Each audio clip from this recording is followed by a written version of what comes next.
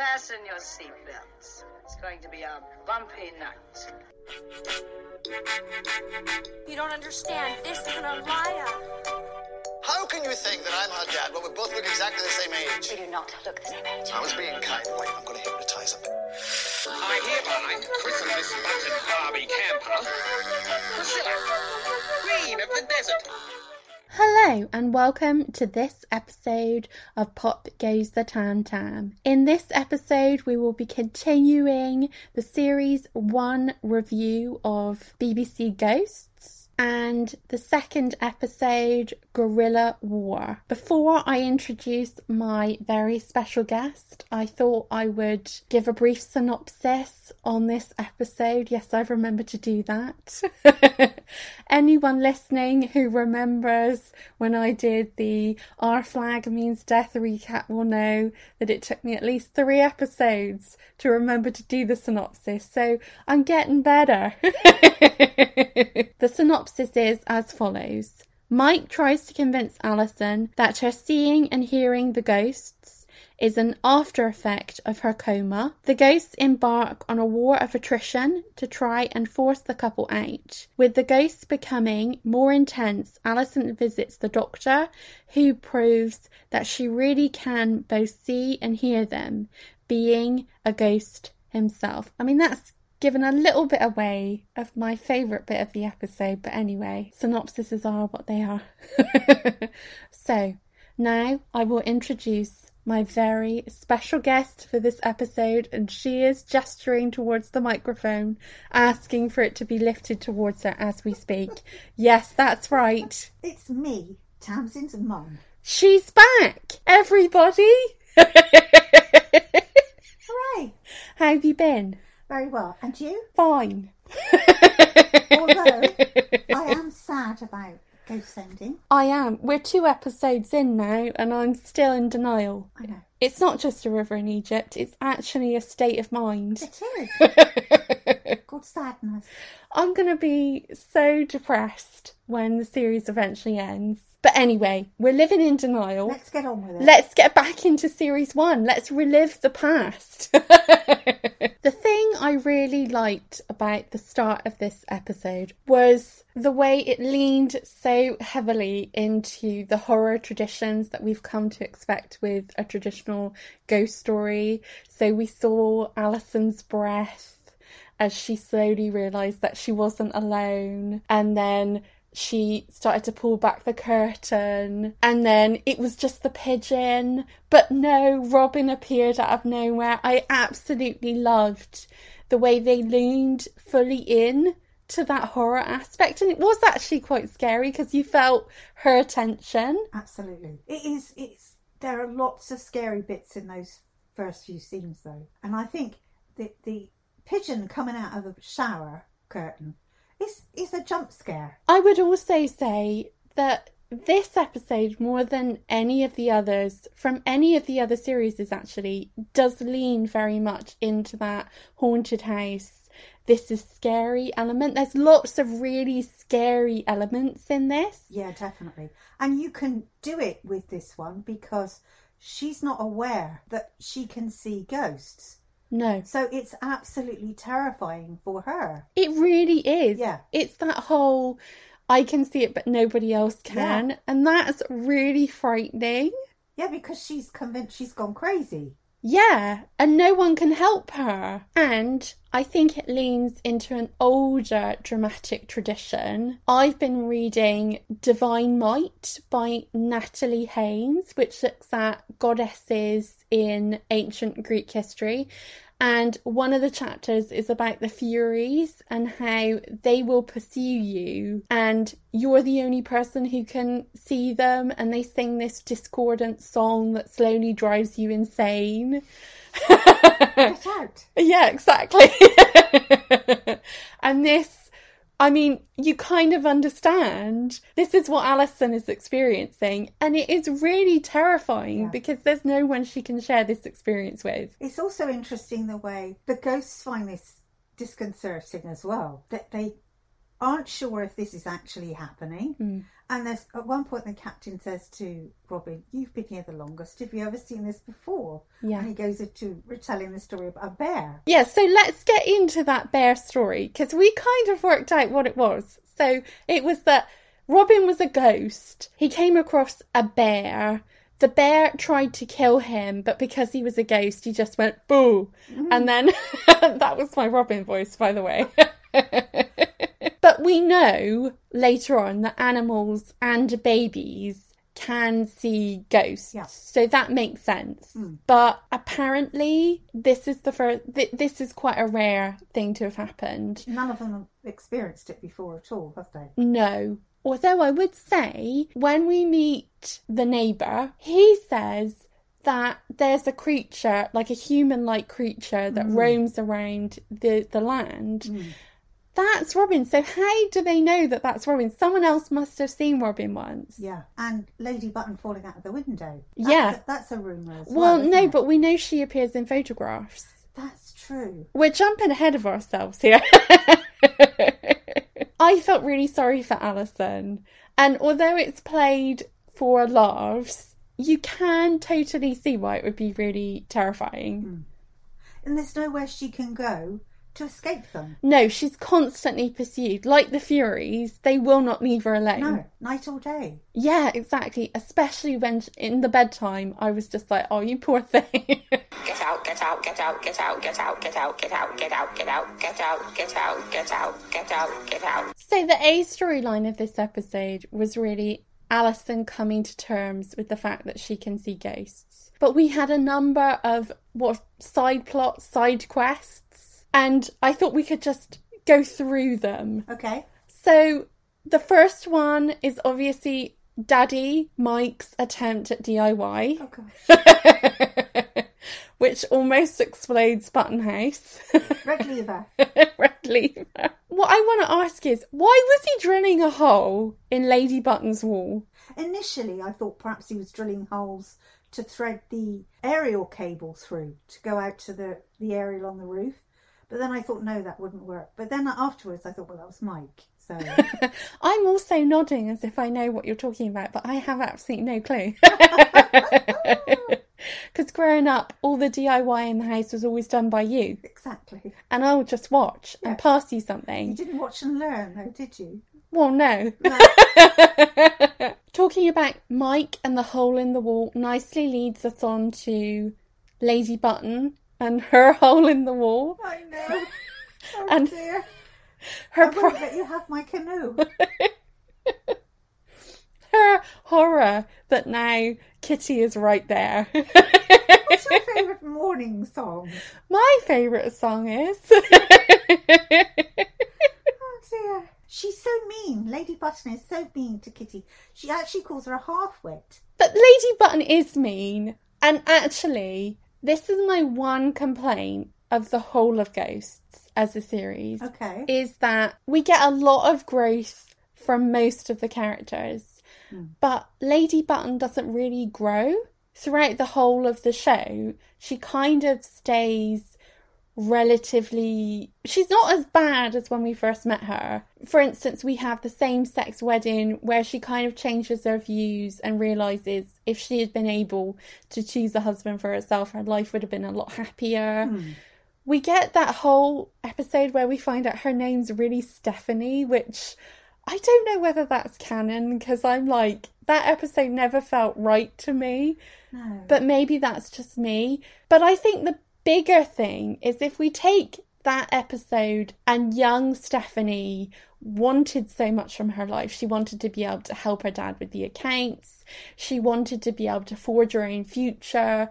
And what's happened to Lady Button is all of her frustration has turned inward and she's become a very nasty person as a result because her frustration has had nowhere to go. No. So she's just been eaten up by disappointment. Yeah, and also this whole, why couldn't I do it? If they can do it, I could do it, but I couldn't do it, so I'm not going to let them do it either.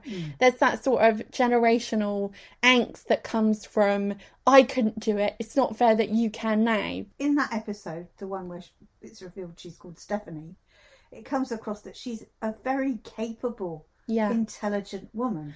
And we see that throughout the show, actually. Yeah. There are many episodes where she demonstrates this, and she also demonstrates that she has the capacity for great love towards the people that are around her, like when she steps in and finishes the line in the Sorry song because Kitty couldn't do it. Yeah. Well, even in this episode, she says to Alison, when Alison has sorted everything out, well, perhaps there is buttoning you after all. Yeah. It's there. It's there, but I would say it's not there enough. If you compare it to the captain, who goes on this complete journey. Absolutely. I think Fanny could have had a similar journey. I mean, if you compare it to the captain, if you compare it to Julian, they've gone on these emotional journeys.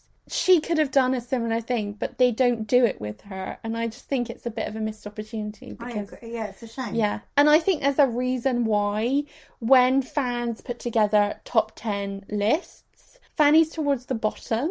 I mean, sometimes she's even below Humphrey, who I would say is a guest character in this. Yeah, he doesn't appear very much at all, does he? No. And that's no hate towards Martha, who plays the role, because I think she's amazing. And I think the writing's really good, but I just don't think they've ever fully leaned into her character the way they could have, if that makes sense. Because I think she's seen as a very funny character because of the way she is. And they didn't probably think that it needed to be taken on a journey. And I think she's a stand-in for boomers. I know you're a boomer. I am. But you're a different sort of boomer. We've established this. You're a good boomer. But she kind of stands in for that whole... judgmental. Yeah. I can do it better. You're not doing it correctly. Yeah. She's also an example of what can happen if you let your frustration, your negativity take over.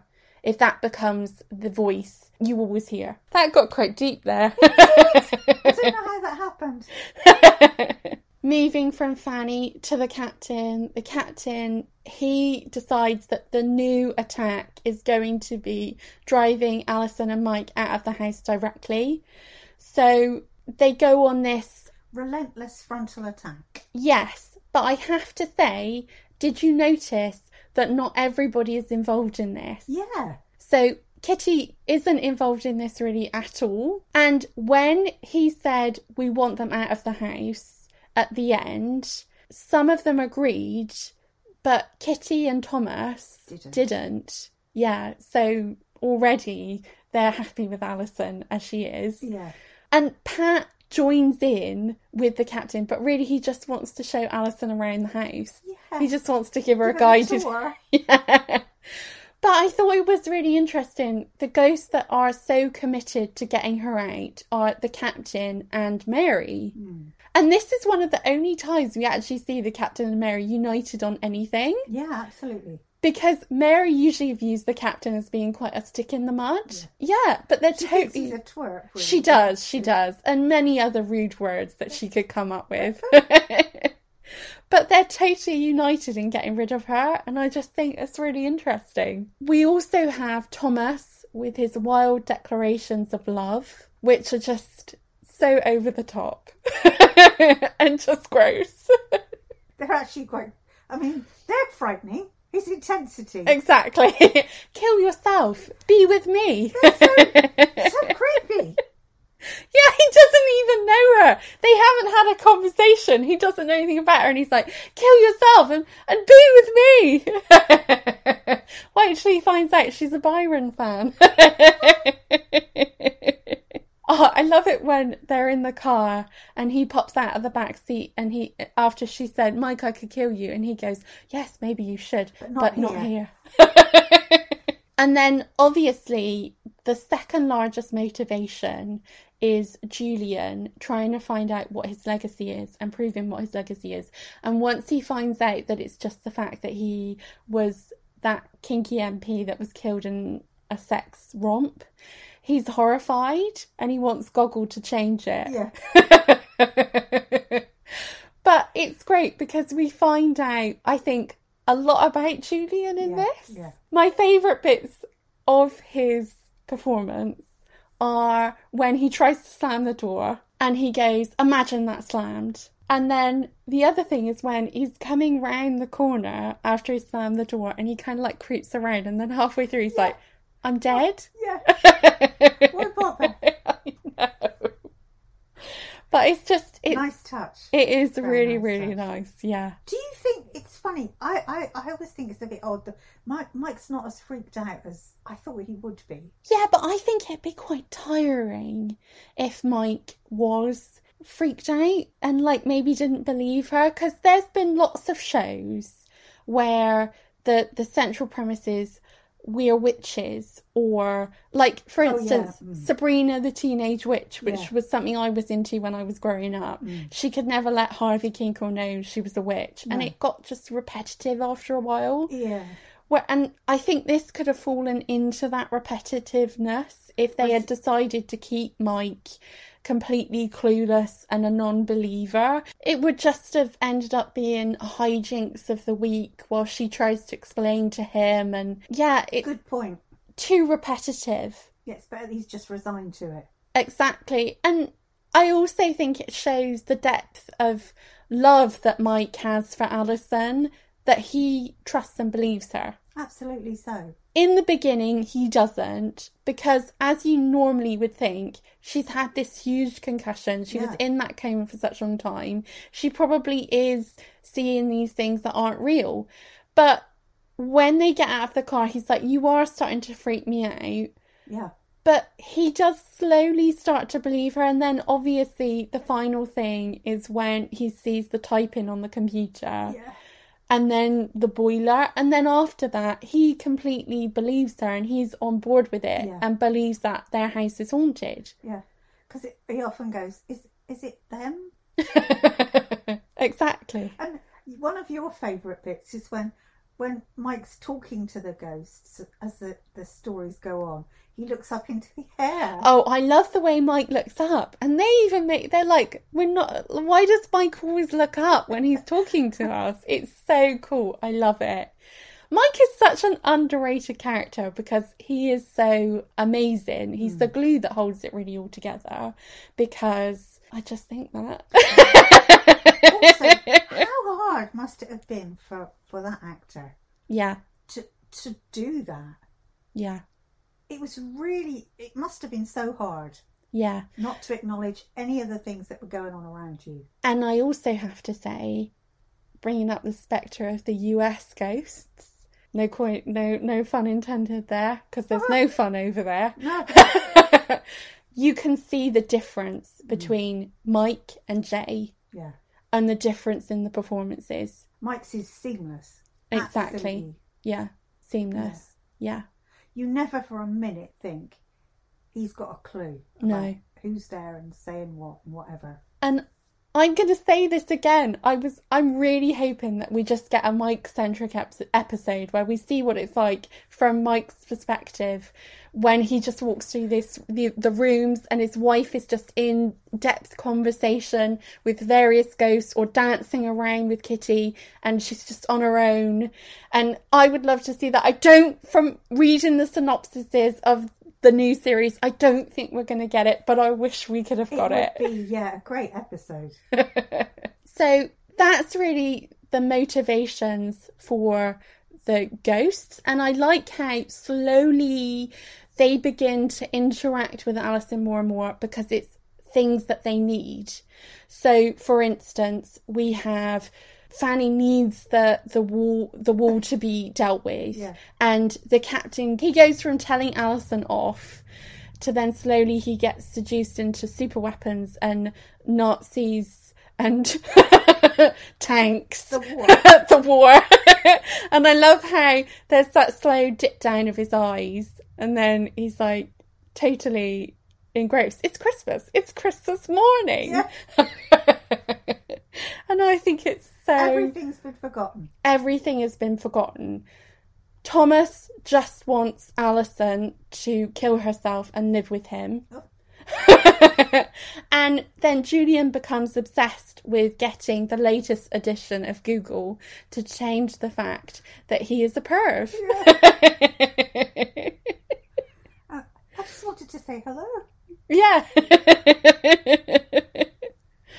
The way we get the transition between their desire for one thing, which becomes their need for Alison to do something else for them. And it's just seamless. It's really, it's perfect. And that leads me on to the way that a lot of comedies put everything into the pilot, and then the second episode is often quite dull, if we're being honest. It's a bit slack in terms of tension or humour or anything like that.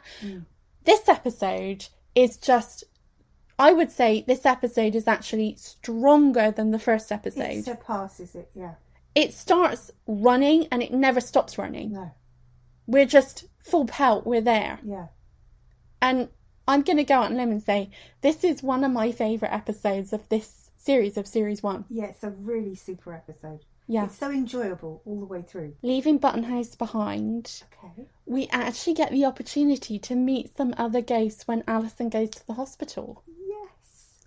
Which I love those. I love the interaction of Alison with other ghosts outside. It's just, and it's not too much. Yeah. It's just enough, and it makes it also makes the whole Alison's whole situation. You never forget that it's not just the house. She can see ghosts everywhere. Exactly, yeah. And I just really love the doctor and his delivery when he goes, when she says, well, I can't see them now, and he's like, and I just love how he knows that she can see ghosts because she can see him. Yeah. And he literally says that, well, you can see me and I'm dead. And then the real doctor, not the real doctor, the alive doctor comes in. She's very good. Yeah. Perfect. And he just goes back and stands in the filing cabinet with his head poking out. It's really funny. And I also love when Alison screams, "The doctor's dead!" and Mike just runs towards her. Yeah, like you say, I think it shows you don't. And we're going back over to the US ghosts now, and I don't want it to feel like I take too many pot shots at them, because they're easy targets to do that to. But the thing is, that shows what happens when there are too many ghosts. Oh, definitely. When it becomes Ghost of the Week. Whereas this, every now and then, Alison sees the ghost, she interacts with a ghost that isn't one of the ones from Button House, and it's rare, and it's usually really funny. Yeah. The Cavalier. The Cavalier, yeah. Or was he a Roundhead? I can't remember now. Let's say the Civil War soldier. Let's say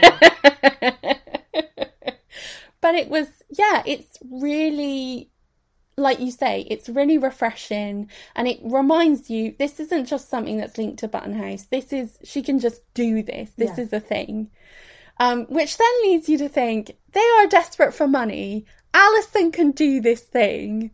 Why don't they make money off of this? Yeah. But I know that would be morally wrong, so, Would you it know. though? Well, If she was doing it in a way that was truthful and helpful, would that be wrong? yeah, but then you've got that element, people might become obsessed with her, and they have dabbled in the occult before in Button House, and it didn't end... Well, No, it didn't end particularly well, did it? So... But anyway, so we both really loved when they went into the wider world. And I have to say, that Victorian nanny with her exorcist head movement, that was really freaky. yeah, it was. And I loved how Alison just waved at her, like, hi. The expression as well. Yes. Yeah, the expression was like, well, what was that? It was very menacing, but it might have been was. like confused, like, hello?